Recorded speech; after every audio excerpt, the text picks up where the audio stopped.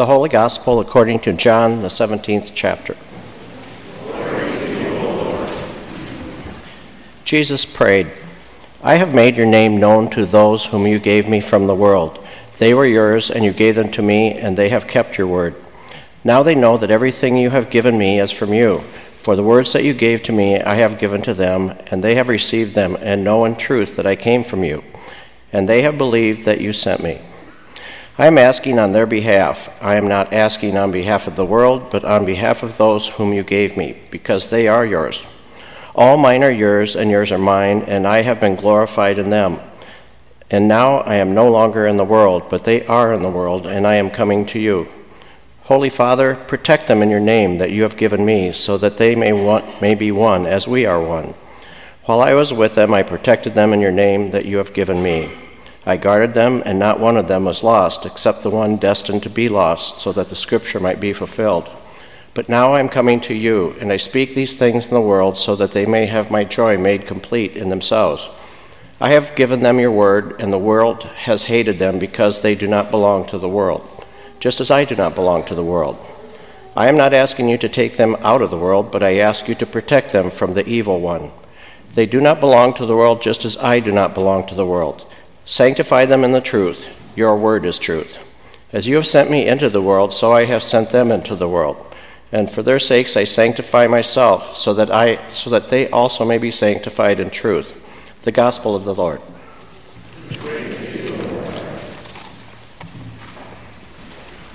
Dear friends in Christ, grace and peace to you from Jesus Christ our Lord. Amen. Well, I don't know how you compete with the Doctor of Merriment, but I'll give it a shot. Happy Mother's Day. Happy Mother's Day. I sent my mom a beautiful card this past week expressing my love and affection for my mother for 43 years. It said, "Mom, I woke up this morning, took a long, hard look in the mirror, and I just thought I would tell you, nice job."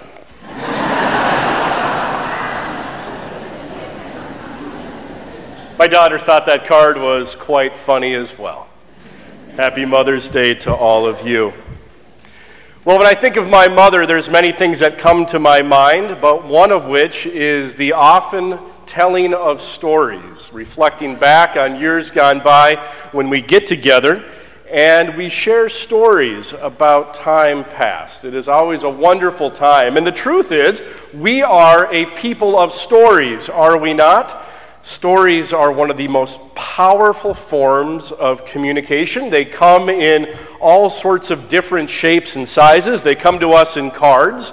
Stories also come to us on television. They come to us on the radio. They come in books. They come on the internet. Stories come in music. There's all sorts of ways in which we hear and tell stories. I would be willing to bet that most of you love a really good story. And I would also be willing to bet that there are a number of you here that really enjoy a good love story. Am I right? Anyone like a really good love story? It's okay. Don't be shy. There's some good ones out there. Any come to mind off the top of your head?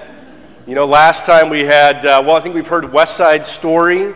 You know, we've heard Romeo and Juliet, Casablanca. There's a bunch of really good love stories out there. Well, as part of being people of faith and followers of Christ, we are part of this most incredible and most beautiful story. And truth be told, we are part of the greatest love story ever told. I'm going to invite you to turn to page 984 in your pew Bible.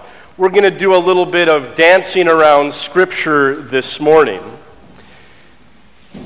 Over the past weeks, we are entering now the final week of the season of Easter. Easter will conclude next weekend. The season of Easter will conclude next weekend. And we have been hearing stories around the language and imagery and emotion of love. It has been quite amazing. And if we think about at the very root of our Christian belief is the very language of love, and thus being part of the greatest love story ever told. And we heard a few weeks ago, this is going a little bit back further than what you have in front of you right now, but to John 3:16. We hear these words, "For God so loved the world that he gave his only Son, that whoever believes in him may not perish, but may have eternal life." Did you hear that? Nothing can separate us from the love of God in Christ Jesus our Lord. Beautiful, beautiful example of the greatest love story ever told. Last Sunday, on page 984, we heard Jesus say these words, "This is my commandment, that you love one another as I have loved you." In this simple command, we find the very foundation and summary of everything in Scripture. Love one another. But what does that love look like, we may ask, as it comes to us from Jesus Christ? So take a look at page 985. There you will find the heading, Jesus Prays for His Disciples. Now, we need to backtrack just a little bit because we've kind of circled back around. And today, as part of this reading, we find ourselves alongside Jesus on the eve of his crucifixion. On the eve of his crucifixion, as he prepares and anticipates for betrayal, as he anticipates the trial and the subsequent condemnation that comes thereafter, the torture, the flogging, the execution on the cross, all of these things that are making its way into Good Friday.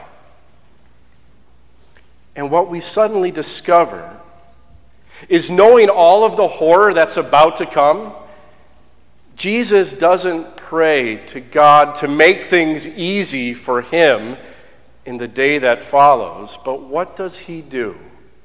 In the midst of everything that is about to happen, Jesus pauses, he stops, and he prays.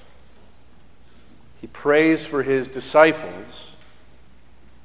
He prays for his friends.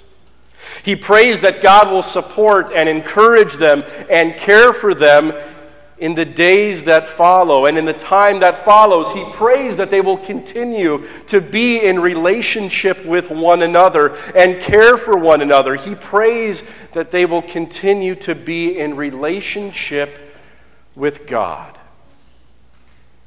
But it doesn't end there.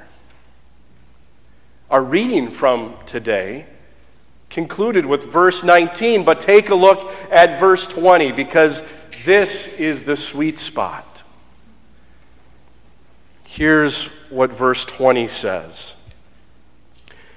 "I ask not only on behalf of these, but also on behalf of those who will believe in me through their word, that they may all be one." Who are all those who believe in me through their word, through the word of the disciples? Who are those people? You and me. Think about that for a moment. This part is the greatest love story ever told. On the eve of his crucifixion, Jesus does not pray for himself, but rather he prays for his disciples, he prays for his friends, and he prays for you and for me. That is love. He prays that we might find God's love and support and encouragement in our lives. He prays that we will remain in relationship with each other, in fellowship with one another, and in relationship with God. That is love. Notice, in his prayer, there is nowhere does it say that this life we live will be easy, will be without challenges, will be without sorrow, without grief, without illness or sickness, without loneliness and despair. Nowhere does it say that this life we live will be easy.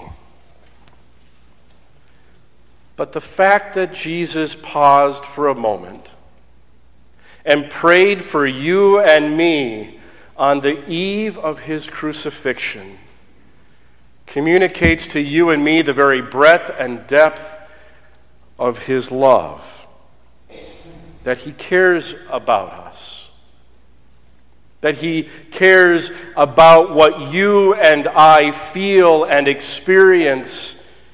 He cares about what is in our minds and on our hearts. That is love. So remember, in the days to come, that you are part of the most beautiful love story ever told. And as true as it was 2,000 years ago, it is as true today, and it will be as true tomorrow and in all the years to come.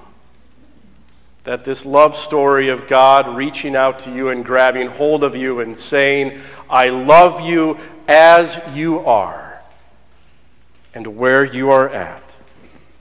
Because of this love that God has for you and me, because of that love, we are then freed to love one another in beautiful and profound and life-giving ways. Let it be so.